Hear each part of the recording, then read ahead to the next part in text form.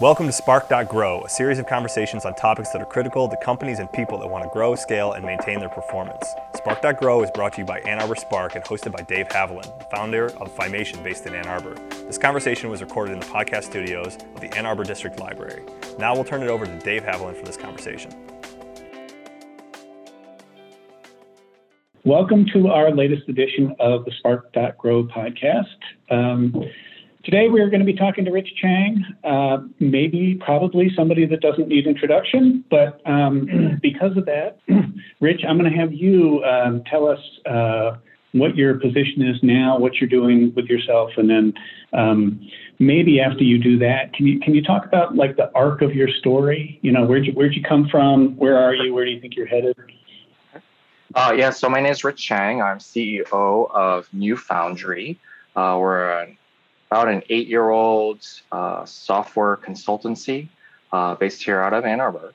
Our office is actually over a little bit like Trader Joe's. We used to be off of Main Street in the Grow Factory office with Wapjon over there. And he really helped us in a lot of ways, more than one.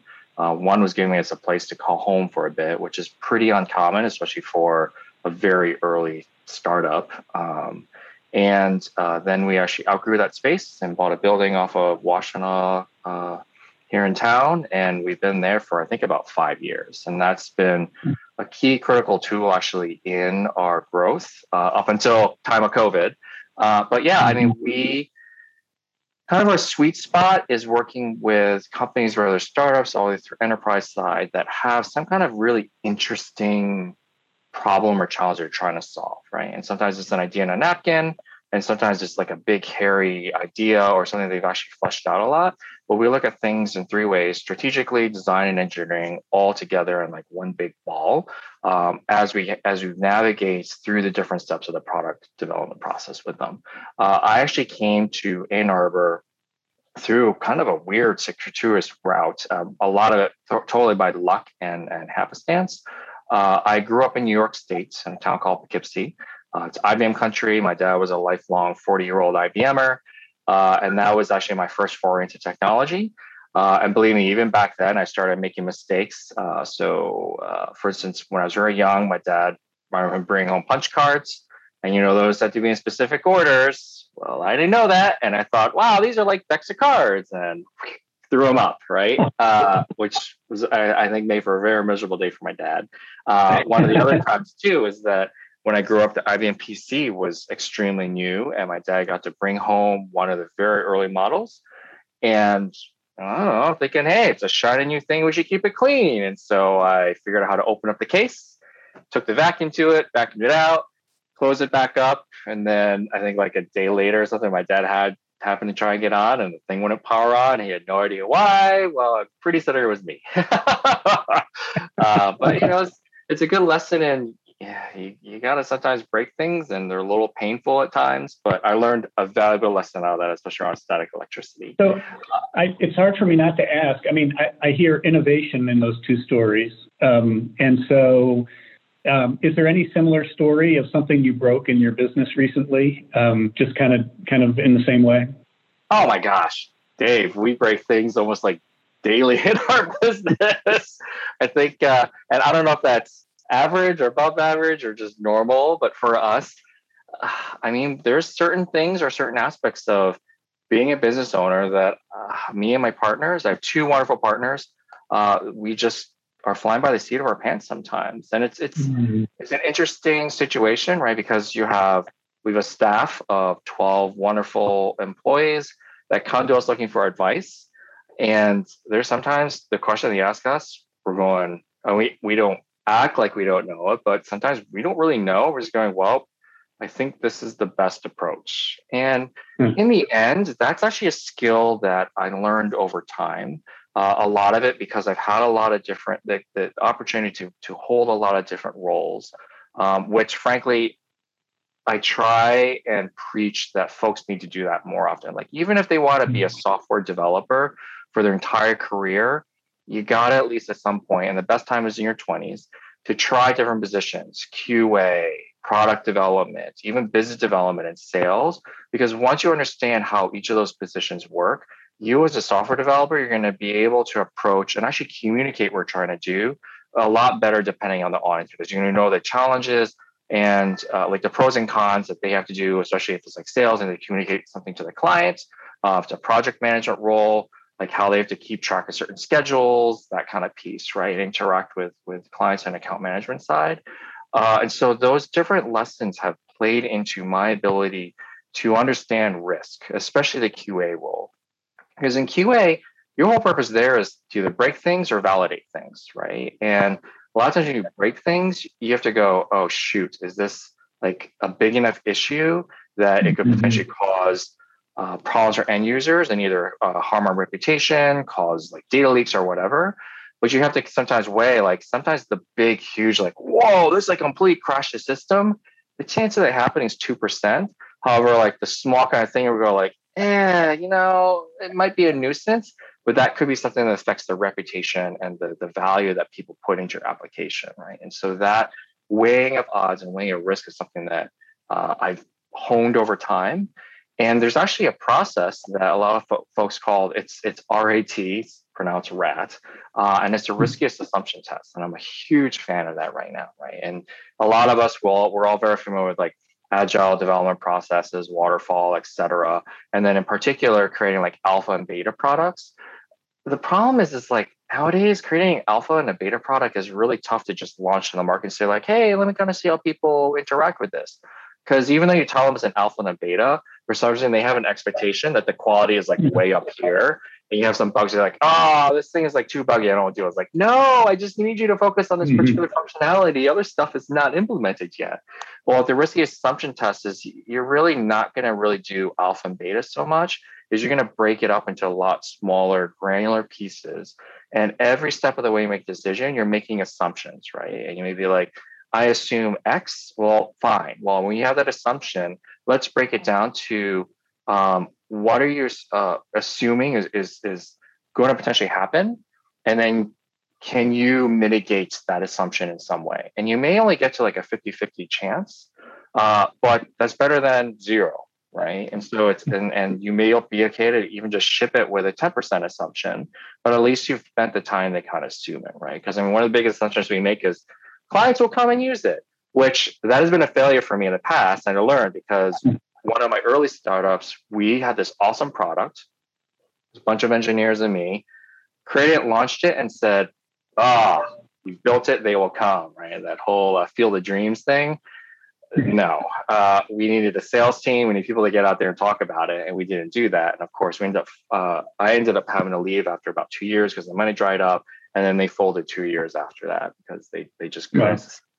But it was an assumption on our side of, this thing's great. They're going to love it. And no, well, that was a really poor assumption that we didn't dive into.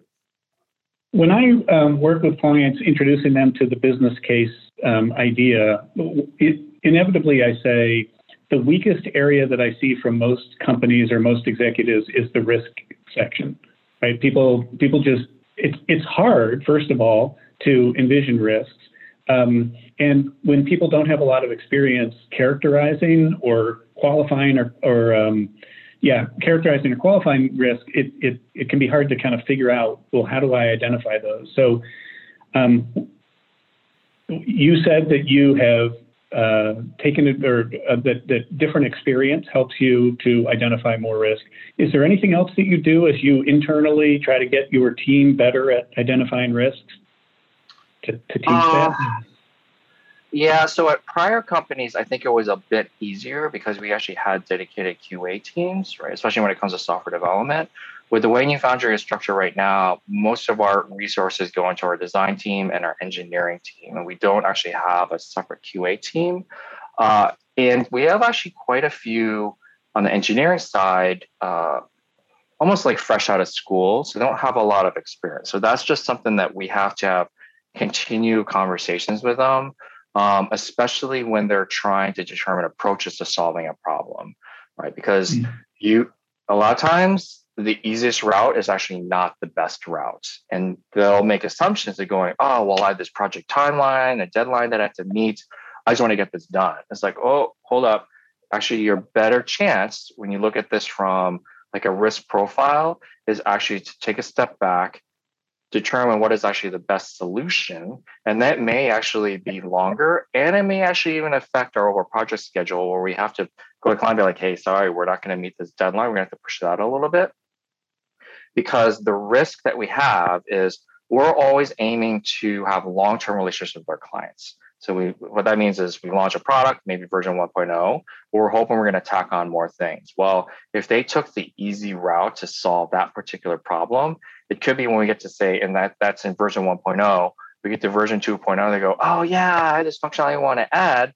And we go, great, we can add it. And then we get into the code and go, oh, shoot, we didn't code this very well. We can build off of it. And now we have to like refactor or potentially redo, which costs us time and money and resources. And that's not something we can go to a client and be like, hey, by the way, we didn't approach it the proper way before. Now we need you to kind of pay us more to fix our mistake. That's just not going to fly. And then now we're actually running into a potential project schedule problem because we didn't count on having to redo that section. Right. Right. So in my client base, I think the way we address what you're talking about is to have the more senior people involved because they're able to see the bigger picture and see where things are going. Have you discovered any other shortcut around that or anything like that it's just. No, I think that's pretty much spot on. And to be completely upfront, like that is actually a challenge for us because one of our most senior people is one of my business partners, who's Chris, who's our CTO. And we always talk about leadership. You really should be focused on building the company, like working on it, not being in it. And he spends a ton of time right now being in it. So we are in the process of trying to hire some more senior engineers, but that's proven to be a bit of a challenge. But it's something that we've known about, right? And in the Michigan Midwest area, a lot of those folks are going out to the coasts, right? And then maybe they'll come back. But the pool of workforce that we can tap into between us and all the other software engineering teams, or whether it's a corporate or startup, we're all kind of fighting for the same folks. So that is a challenge that we have. But I think your overall approach, yes. I mean, it's the senior folks have to be in there and almost work with them almost day to day, because it'll get to the point that they finally do figure it out, right? I didn't have this risk deduction skill. It took years of honing. So I have to remember that and give the patience to our team to give them the chance to grow and figure this out. Yeah, I love that. Well, and I know workforce is one of the things that you care a lot about, and I do want to circle back to that, but I want to stay on your company for now. Because so is there any part of your business model that's changing in any significant way that you can share with us? Oh my gosh, our business model has changed, man, at least every year, because we actually do an evaluation of where we stand, how growth has occurred, and as much as all of us would like the hockey stick growth, I mean, it bounces all over. Like we've had really great years, we've had average years, really great years, average years. Our initial year in particular, a lot of our work was focused more on, say, like branding and just doing whatever we could to keep the doors open. I mean, we were basically just like month by month going, all right, we're going to make payroll this month. Yeah, that's great. We were fortunate that my partners and I, we already were in the business or in the community pretty often. So referrals was a huge boon to us, right? So we had a lot of referral work, and frankly, we still have a ton of referral work now. But our whole goal that first year was to, one, keep the doors open and keep the lights on, because we initially founded the company on premise of launching a product, which in the end we didn't do, and I don't know if we would have done as well if we had actually launched it, because it's basically Venmo, right? And we know how big Venmo is right now. I don't know if we were structured at that time to really launch something that well fleshed out. But we knew that if we were going to try and focus on a product, we better have some deep pockets, right? And we had available money, but we said, okay, let's just do services that help us build up our bank account, that kind of stuff. And also help us build a portfolio, because diversity is always something that we've been very concerned with very at the beginning for the industries we work on, which is actually why we founded the company, because my last company was all focused on travel. And love travel, love that area, but it makes me nervous to have all our eggs in one basket. Diversity of people and the diversity of revenue sources. And we knew initially it was pretty much going to be all in the services revenue basket for a while, but always marching toward a goal of getting toward products. So our second year, we started getting a better portfolio, which has allowed us to kind of increase our hourly rates, also increase our visibility, and also have folks trust the output and work that we're doing, because now we're actually able to show them work that we have done. And so those initial engagements that we did, a lot of times we frankly were lucky to just break even on them, which is fine. But when you're trying to build a client base, and some we may not have in the end made a profit on it, but over the span of a year, I think we closed out like our first year making like $100,000, right? Which I'm like, hey, that works for us. I mean, we had a team of I think 6 in our first year among brand designers and engineering. So we're happy to just walk away with that instead of being in the red. And then afterwards, we just kept building up our referrals were increasing. We started getting a lot more into automotive engagements again, because I think at that point, the automotive manufacturers and the tier 1, tier 2, 3 suppliers were starting to better understand how to interact with tech. Because when we first created a company, we're like, we are not touching or doing any automotive. Because first off, they typically have like net 90, and you're lucky even if you get paid in that time. And I'm like, we're living month to month. I can't afford like 90 plus days to get a check from these folks. But they started to make a shift. And nowadays, I mean, it's very common. You find a lot of development firms in the area in particular that are working with automotive.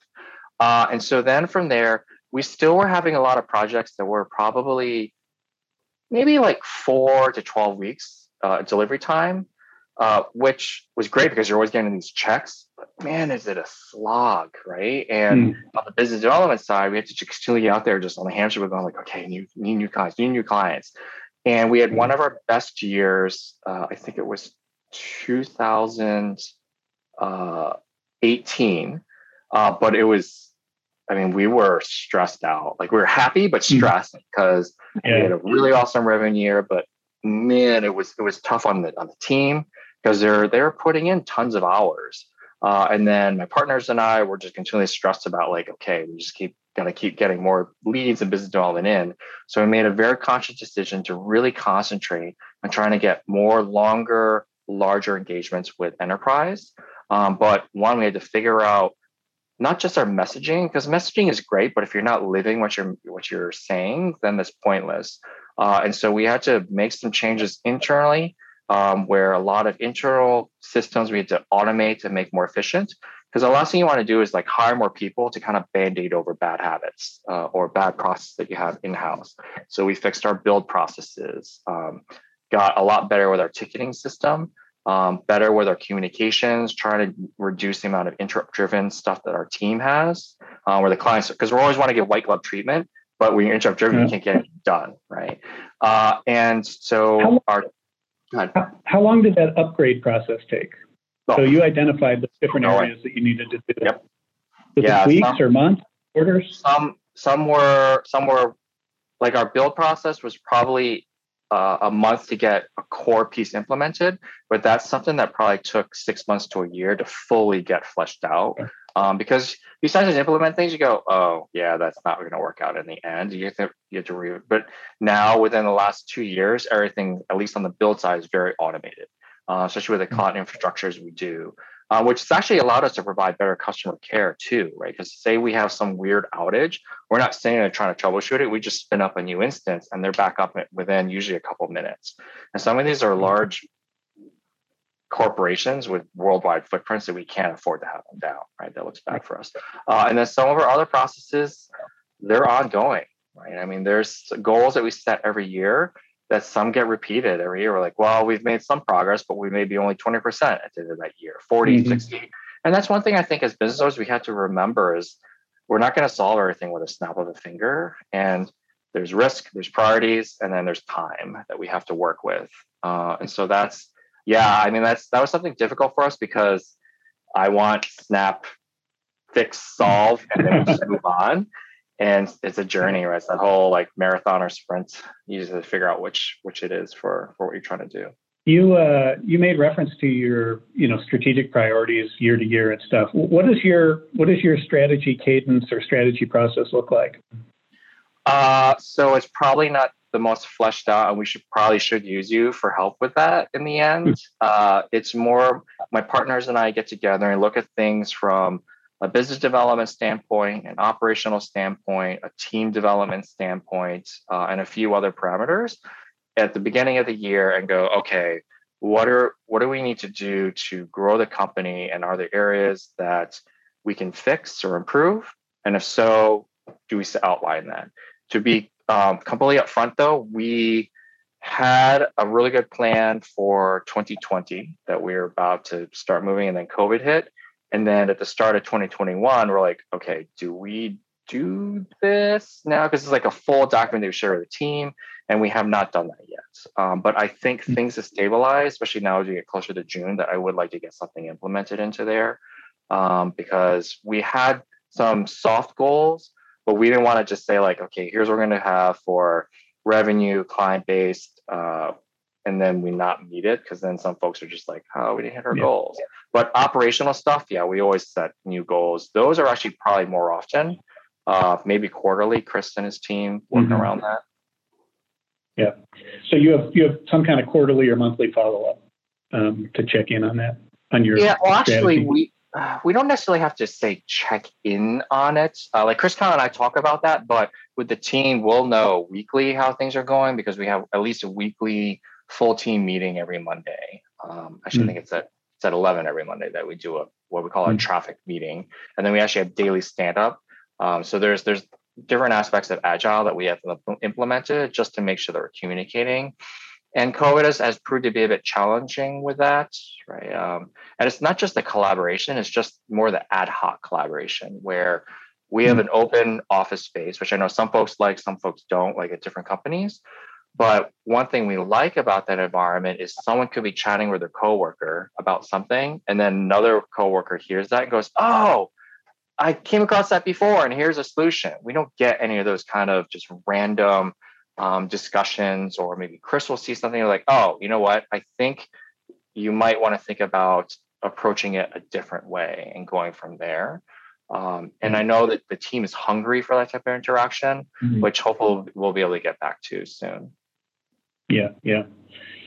Maybe changing gears a little bit, can you talk about your leadership style and or any significant leadership lessons you've learned, anything in that area? Yeah, so my leadership style has definitely been developed over time, because I've worked with a very wide range of managers, which at times, some of them, they were horrible to work for, but I'm grateful for that, because I think a lot of this, what is the statement? Like, a lot of times we manage based on who we don't want to be. And I wish more folks actually live by that. But my management style, I'm actually very fortunate, again, that I get to manage in a way that, like, for me, I try to be more hands-off and let people kind of figure things out and learn, because that's worked well for me. But there's sometimes I kind of step and be like, whoa, hold up. But I don't like to do that as much, especially the micromanaging thing. But my other two partners also, like, we all have different but complementary approaches and personalities to management. And so there are some situations where I go, man, I don't really know how to handle that. And one of our other business partners who can be maybe like a little, like, they're not as concerned about being perceived as abrupt, right? They'll just go like, I'm just gonna ask a question, and they'll find out and dig into it, and then we just move on from there. And so the team, I think, gets to see like different approaches, but it's always, in my mind, effective. I don't know, like, my empathy is a big thing for me, right? Like, I'm always trying to figure out to put my empathy hat on in different situations. Me as an individual, and actually it's funny, I just had a conversation with someone about this morning. I'm a lot more adaptive, I think, to situations, but that's not always a good thing, right? Because there's been times that I was like, it's just the way it is, and I just do my changes. And my business partners were like, why are we doing it this way? And I'm like, oh, that's a good point. Maybe we should fix it, right? Or change it or do whatnot, because it'll gain efficiencies or lower costs or whatnot, right? And there's times that we get into these habits that we're willing to just overlook the shortcomings. And so sometimes that is a management style that's helpful, and other times it's not. But yeah, I think it's just a amelioration of a lot of different experiences that I've had. Yeah. Hardest thing about running a business, leading a business? What would you say? Oh boy. Well, I mean, it's a thankless job usually, right? Especially when you're a smaller company and you have a lot of people wearing a lot of different hats. I think the biggest challenge for us right now is just more on the staffing side of being able to grow at the pace that we need.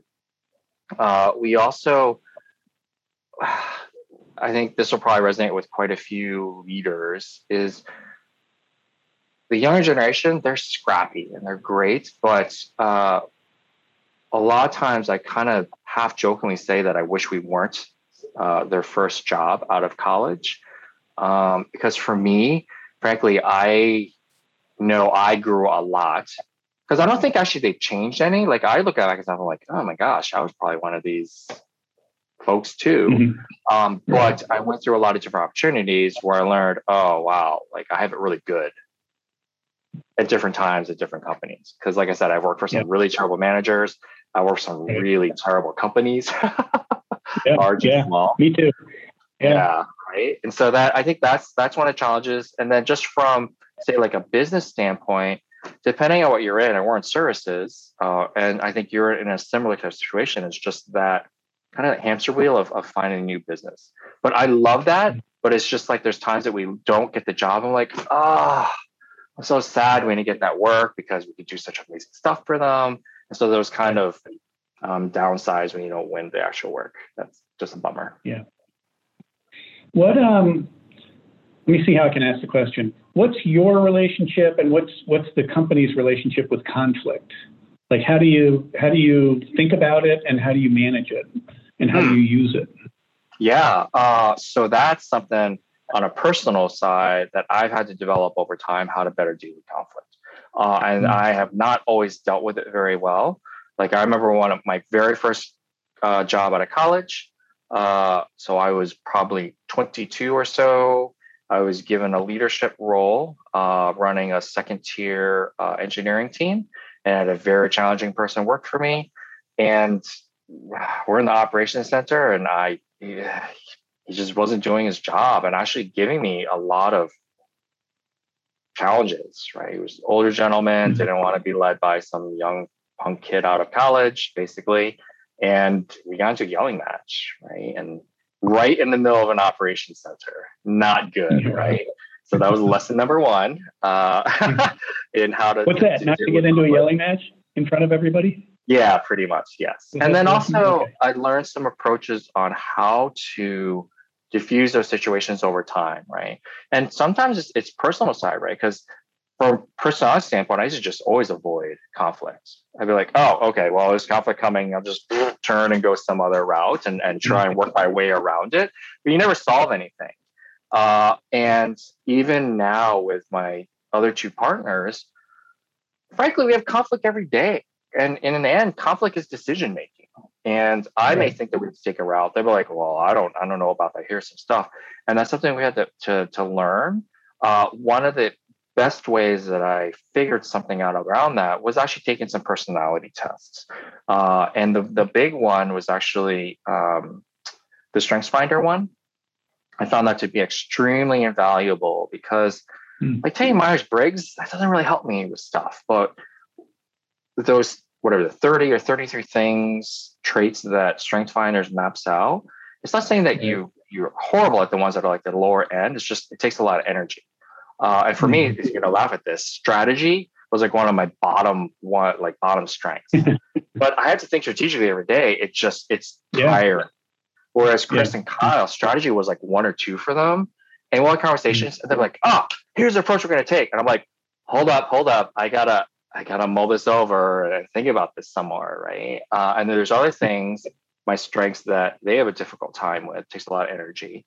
But that also enabled us to figure out conflicts, right? Because we had a lot of communication problems, which in the end is why I think a lot of conflict happens, where one of my partners, he, for instance, likes to talk things out, whereas I like to internalize and mull through. I'm like, okay, we'll try this, and this. And then I'll be like, here's what I think we should do. right? And he'd be like, Yeah. well, did you think about this? Did you think about this? And I'm like, yes, yes, yes. And then the guys are like, I'm not like not thinking about these things. And he'd be Right. like, well, I don't know because you didn't say anything. And I'm like, oh, this is a communication problem. I can fix that. So now I actually verbalize a lot more, right? And so that resolved a lot of those particular conflict problems. With conflict with the team, we have that daily. Actually, we had a fairly large conflict with one of our team members last week or the week before around a particular part, for instance, around sales commissions, right? And we had to kind of change that structure, but we sat down, we discussed, we presented different options, worked our way through some of those options, and then we were able to resolve the conflict. Whereas I would say probably 5 years ago, or maybe even longer than that, I would have just hit it, and I don't know how that conflict would have gotten resolved, right? So Yeah. yeah, I think That's impressive. I love that. Mhm. Yeah, I just remember it's all communication. And I mean, we all feel it where our blood pressure starts to go up and we start getting like heart rate increased. I've had to figure out ways to kind of lower that. And sometimes I don't do it as well, but I definitely don't blow up at folks in those situations. And it's techniques that I've had to learn. Definitely not perfect. Well, I am going to switch to workforce here, but because it would be foolish not to ask you more about innovation, but we get to go into the deep end of innovation with you because you spend so much time there. So, what's the hardest thing about innovation for people in general, and/or where do you see like the mistakes most frequently? I think one of the biggest challenges is maybe the definition of innovation. Because for me, innovation really boils down to research and development. And for my definition of research and development is creating something, trying some new method, technology, bringing something new to market, but being willing to actually shelve it, right? So we chat with a lot of my fellow peers that own other software development firms. So like, hey, what are you guys doing? Like, oh yeah, we're doing a bunch of R&D. I'm like, oh, like what does that mean? Like, oh, well, we're working with a client on some new technology, this kind of thing. I'm like, oh, well, is there ever times that you go, wow, this is not really going to pan out the way it was? And you shout, like, oh, no. We only take things that we're pretty certain is 100% given that's going to succeed. And the reason why this actually became to the forefront for me was actually my time at Arbor Networks. So Arbor Networks was actually a spinoff from University of Michigan in the network security world, one of the big success stories of Ann Arbor over the last bunch of decades. But that product that Arbor Networks was built was actually a graduate student's just a project that got shelved, right? And they were just playing around, but then there was a need that came on later on because one of the large telcos had a big, huge security issue, denial of service problem. And they remember a presentation on it, and they basically brought it out from there. And so for me, for innovation, it's really being willing to experiment and just really play with stuff and not expect that you're going to have an outcome. And most of all, not that, oh, I'm going to get a revenue stream or customers using this. It's more a play method. And I think that's something that's very much lacking today in our approach through education. Especially K through 12 with students through the college time, and then also even when we're working, because we talk about workforce, right? So me as a business owner, I'm going to be more inclined to pay attention to and hire someone that I know is actually playing with a lot of different things, because that kind of inquisitive, innovative mind of, there's some stuff with sensors, and this doesn't really apply to my day job, but I'm going to figure this out, and maybe something will pop out of it. That's where the innovation occurred, because you learn things that you can apply potentially to other solutions or other ways, or create new products because you've now played with something. Like, so you've taken that narrow view and broadened it a lot more immensely. Yeah, I love that. So, to tell us what you're working on in workforce, and I know that involves very specific efforts and also more global kind of thinking about it. So guide us through why you care about that sector or topic, and what you needed. I care about it for a personal reason, and frankly a little selfish, because I'm a business owner and I need staff, right? So that was actually what started initially. But in that process, I had a chance to chat with a lot of amazing folks, which is why actually I'm on so many different boards.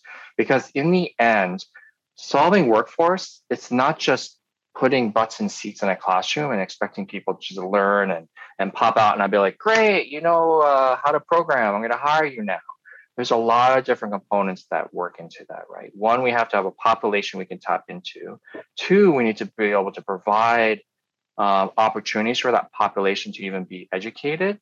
And so what has happened over time is when I first started off this, I was like, okay, I just got to get butts and seats into classrooms, right? But then you go, wait a second, are these folks even going to be ready for entering potentially post-secondary school, right? Do they have the skills, even have the background beyond just the technical aptitude or the technical background to actually be able to do the college level courses?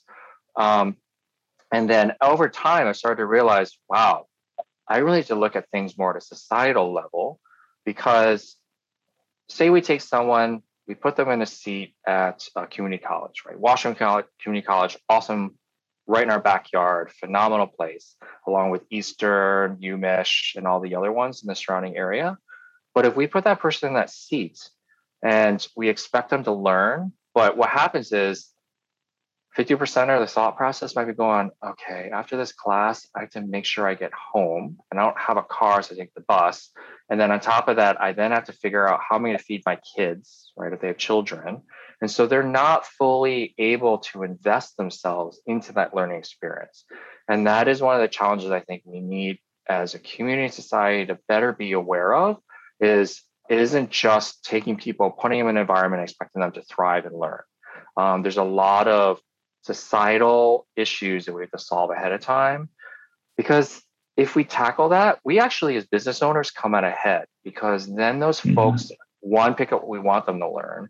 And then two, when they come out and they're ready to enter the workforce, a lot of those other problems they're able to solve too, right? Because it's not like they make it through WCC, for instance, they graduate, I hire them, that all of a sudden magically, as soon as they walk through my door, like all those problems are fixed. They still have a problem, right? They have to get to work, so they have to figure out a car or bus system. And then they still have to be able to put food on the table, which I'm paying them money, but hopefully that works. However, there is a challenge also just on salaries and the cost of living. So I'm on boards like Michigan Work Southeast, which deals with job seeker. There's United Way, which deals with how do we as a community support those that live there, right? And one of the things that I mentioned about United Way is they have this report called ALICE, ALICE. It's an acronym for Asset Limited, Income Constrained, Employed. And the employed piece is the key critical word, right? Because these are what we consider our working poor. They're above the federal poverty level, but they're also below the overall cost of living. And so you can actually give them a paycheck, but they still can't afford to live, right? And that figure depends on whether you're single, couple, or a family. And it's very, very high up. I think for a single, it's like 20 something $1,000 you have to be pulling in order to live in Washington County above the cost of living. And so as a business owner, I have to figure out, okay, well, now I have to make sure I'm paying these folks enough. But say like in tech, it's a lot easier for us to do that. See, here in hospitality, and we saw this in COVID times, so many went out of business because they don't have the ability to have the profit margins to one, be able to build a cache of money to do those rainy days. And then on top of that, because their profit margins are so low, they can't even afford to pay their workers above living wage, right? And so this cycle that we all have to do. So for my workforce stuff, it's been a very educational experience for me as a business owner to determine, okay, what are the different components and pieces that really have to fit together on a policy level, an education level, a business level, just a community working together as a finely tuned engine, right? And there's a lot of levers that are still not being pulled at the same amount that we have to figure out. So the workforce piece is because I need to hire people so that I can stay in this community. We can keep New Foundry here for long term, which we want to do, but I need someone that I can tap into because a lot of times University of Michigan students, majority of them leave, right? So how do we tap into the existing, what we call the hidden talent pipeline, right? That's here in our community. And it may not be traditional folks, right? So you have 2-year graduates, you have 4-year folks, you have folks that haven't graduated from college or gone. And then there's prison pipeline folks. There's uh, emotionally diverse, right? So folks that maybe have some emotional challenges, but they're still great workers. Older adults that we can tap into, which I think are the opportunities to learn the skills that we need and go from there. It sounds like, it's such a complex topic, systemic answer kind of that you're looking for. Are there one or two levers in particular that you're focused on within that whole environment, like right now, or are you working the whole system? So I'm trying to work the whole system. However, there are one or two things that in particular I'm focused on, and that's educating and pulling in more of my fellow business owners, because we all have to kind of work together and be willing to invest into this approach, right? And so one is trying to get these different organizations that I'm on the board of connected so that they're working together, but also for me to step in and say like, okay, as a business owner, I need to also pull in other folks in the community to help me with this journey so that it just starts to kind of trickle. And it's probably a very poor analogy, but a bit like the COVID virus, right? It's just like kind of get some people pulled in and it just expands from there. Because we cannot just do this on an individual basis and expect also our social organizations, community organizations to get the messaging out there. Because for instance, it's a lot easier for me to go to another business owner and say like, hey, here's where I think you need to be involved, versus say one of the community nonprofits I'm on. They may say the same messaging, but I was just like, yeah, okay, whatever, right? Whereas when I come, it carries maybe a little more motivation for them to actually listen and maybe act on it, hopefully. Right. Wow. That is fascinating. And thank you for doing that work. Thanks for sharing that with us. Sounds like the makings of a whole other podcast for you, to be talking about all those different elements of that issue. I think, so before I ask my last question for you, is there anything that we didn't talk about that you think is interesting, or that you think would be interesting to share with people? I've had a pretty interesting path to even getting here. And as I look back, I just view myself as very fortunate. Right? I've met amazing folks such as you and others throughout my journey, but a lot of it started right after I went to college, right? I went to a college in Long Island in New York, very small school. It was a naval architecture or marine engineering place. They accept 25 students per year. I discovered I just didn't like the degree.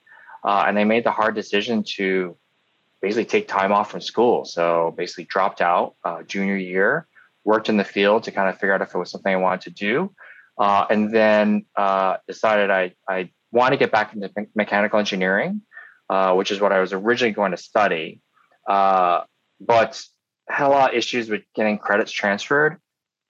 Turns out University of Michigan has the same naval architecture, marine engineering degree, but at other places there's a dual major. Here it's single. So with the amount of credits I had, I was able to just come here and just do my senior year. So I skipped majority of the junior year. I took a bunch of different classes, and actually, how I came across WCC, because a lot of the classes I had to take were electives, right? And I'm like, oh my gosh, I'm not paying University of Michigan prices for this stuff. So I went to WCC, did the transfer of credits, and went from there. But that was a really hard decision initially, and it was a life lesson because dropping out of school, man, my parents were not happy about that. It was a tough decision for me, and going, holy cow, and then moving halfway across the country to Ann Arbor, which I didn't really know much about. And then throughout that time since then, I've been very lucky to have a lot of different opportunities. And so my path has been all over the place with ups and downs. I've had 2 startups that I was involved in that frankly failed. And so one, understanding that we may think we have our past, we just kind of, you can direct yourself, but not everything's going to work out the way we think it is. 2, we just can't compare ourselves to others. Like, we do not live in a true Instagram society. And there's a lot of success stories out there, but be willing to accept those failures, and hopefully they're not super doozies, but I've had some doozies and I just moved on from there, fortunately. I love that. I love that, Rich. All right. So what are you most excited about for the next year, and what are you most excited about for the next decade? So for the next year for New Foundry, we actually have a bunch of different products that we're spinning off. one in healthcare, one in travel. And then we're also adjusting how we're going to approach even just our business development approach in New Foundry this year, and hopefully see it come to fruition in 2022, right? And there's something that actually we started to go down the path of in 2020, but then COVID kind of put those plans on hold, right? Because 2020 is starting off to be our best quarter Q1 ever, right? And then you're like, so that's a challenge. But I just feel like we have a lot of really great opportunity as a company. And then on the personal front, I have an awesome spouse that helps me also grow. And I just look forward to the decades moving forward of me learning more about myself, continuing to grow, evolve, be a better person, do unto others as we want done unto ourselves, right? And so that's a pretty key mantra that I try to live by. And then also getting to have more chat sources with folks like you, right? I mean, your mind is amazing, and I've learned a lot even just the few times that we've had a chance to chat, right? And so it's inspirational for me, and I hope I just give back. And on the workforce side, I mean, I have some goals that I want there for the year 2030. We'll see if that pans out here over the next 8 years. Anything that comes to mind for a goal, like what kind of goal you have for 2030 for that? Yeah, in regards to workforce pipeline, is I can actually look back and we are tapping into that hidden talent pool, right? So there's actually almost like a process, a machine where all the members of our community that really want to work can actually have that opportunity to get the education, get the skills, and be able to work hard. And it may or may not involve post-secondary education, right? But at least we're enabling folks to stay in the community and be able to work in the community. Yeah. Well, and Rich, if people want to find out more, is there a best way to contact you? Sure. They can reach me at rich@thenewfoundry.com. So that's THENEWFOUNDRY.com. Or they can call me. I'm up for conversations, 734-348-3828, which is funny because I'm like, wait, what is my number? Because I never dial it. However, I'm sure maybe I'll see them around town. That'd be great. That's really great. When Phil Santer and I first talked about doing this series, the hope was to give an inside look into what it's like to be a business owner and what you deal with. And my particular hope was that we get kind of open, authentic views of the good stuff and the bad stuff and all that. And I really appreciate you were open and authentic. I love that perspective. I love getting that view inside, because some things go well, some things don't go well, and we're all living that experience. And so I really appreciate you sharing your particular journey and your perspective. So that's this recording of the Spark.Grow podcast. We'll be back in another 6 weeks probably, and at that time we might be broadcasting from the Ann Arbor District Library and their podcast room, hopefully. But again, Rich Chang, thank you so much. Thank you for listening to Spark.Grow, a podcast series brought to you by Ann Arbor Spark. To learn more about Spark, visit AnnArborUSA.org. And thank you to the Ann Arbor District Library as our recording partner. You can learn more about their resources at aadl.org.